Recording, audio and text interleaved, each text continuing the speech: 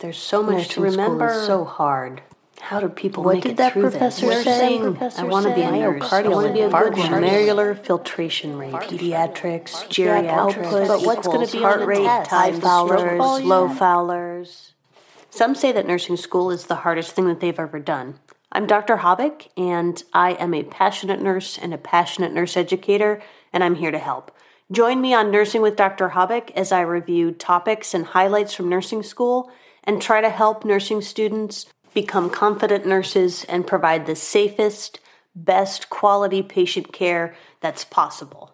Hey, and welcome to Nursing with Dr. Hobbick. So today we're going to talk about chronic health conditions and rehabilitative nursing. So one of the first things to remember is that chronic and disabling health conditions are the most common, costly, and preventable conditions that occur in the United States. So we're talking about things like stroke, coronary artery disease, hypertension, arthritis, COPD.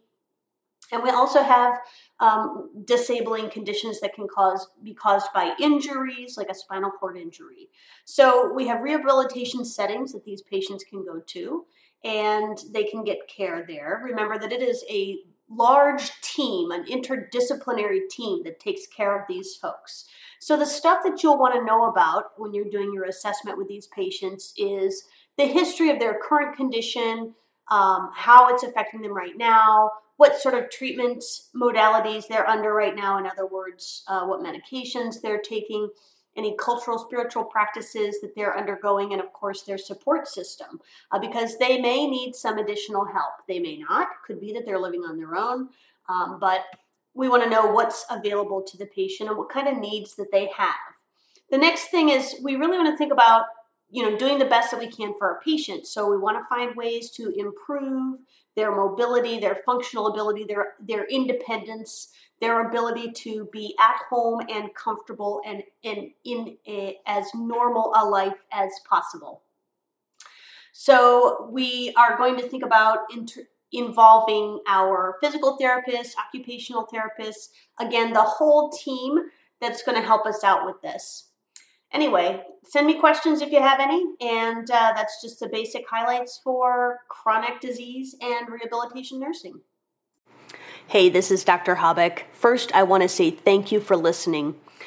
This podcast is intended for nursing students to help them understand concepts that they're learning in nursing school, and maybe for students who just graduated and want to refresh on concepts, or nurses who just want to listen.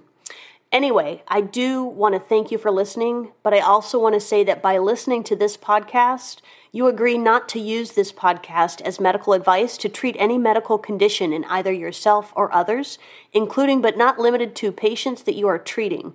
I want to encourage you to consult with your own physician for any issues you may be having. They will be your best source of information that is accurate and consistent and based on research and evidence. Again, thanks for listening, and I'll see you next time on Nursing with Dr. Hobbick.